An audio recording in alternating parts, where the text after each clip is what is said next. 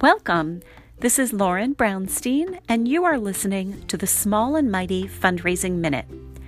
I'll be sharing some quick hits of inspiration and information to help you and your organization thrive.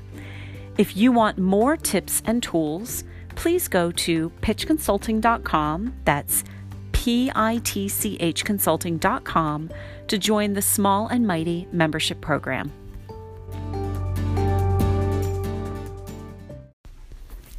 We are in the last 2 weeks of December, and it is the charity time of year.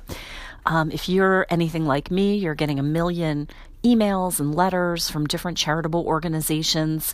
This is the big end-of-year fundraising push. And this is the time of year when a lot of people traditionally make charitable donations.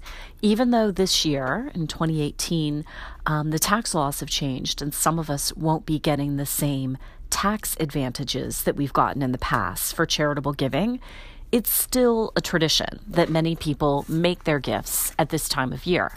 So I want to share with you a few questions you can ask yourself or ways to think about your giving to help you kind of get organized. It can feel overwhelming when you are getting all these solicitations from different charities. How do you prioritize? How do you choose? So I want to offer you a few suggestions and then let you know where on my blog, on my website, you can find a full list. So here are some questions you can ask yourself when you're thinking about making year-end donations. What brought you the most joy this year? Can you choose 2 or 3 priority areas for your giving? Maybe it's hunger and homelessness, or visual arts, or helping the elderly. That doesn't mean you can't give to other things as well. It just means that you can give most of your donations to these 2 or 3 priorities and give smaller amounts to other causes. How do you define your community? Do you define that geographically? Do you define it by religion? Do you define it based on personal interests or hobbies or passions? Is it based on people? Is it some combination of that?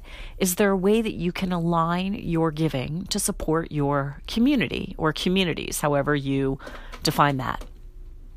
When you're thinking about how much to give, can you figure out around what you spent this past year buying coffee? Or if coffee's not your thing, buying ice cream or pizza or sandwiches at lunch. Once you come up with a rough estimate of that amount, compare it to the amount you plan to donate to worthy causes this year. And making that comparison may cause you to raise the amount you plan to donate or possibly to lower it. Is there someone's memory whom you'd like to honor with your charitable giving? Is there someone who passed away this year who you'd like to honor, and how best can you honor them through giving? Do you volunteer somewhere? Would you consider making a donation to the place where you volunteer?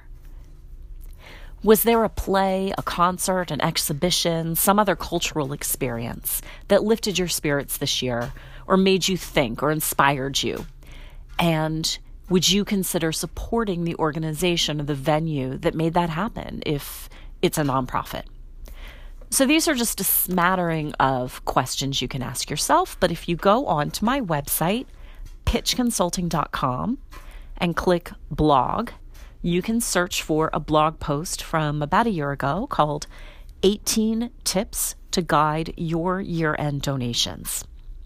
Thank you, and wishing you and yours a very happy holiday season.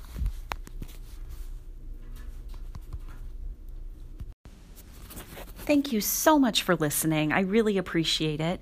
If you are not already a subscriber, I encourage you to please subscribe to this podcast. The more subscribers we have, the more people will hear about it. And please head over to pitchconsulting.com for more ideas, inspiration, free tips, and information about the Small and Mighty membership program, which has incredible resources for small to mid-sized nonprofits or nonprofits of any size. Thanks.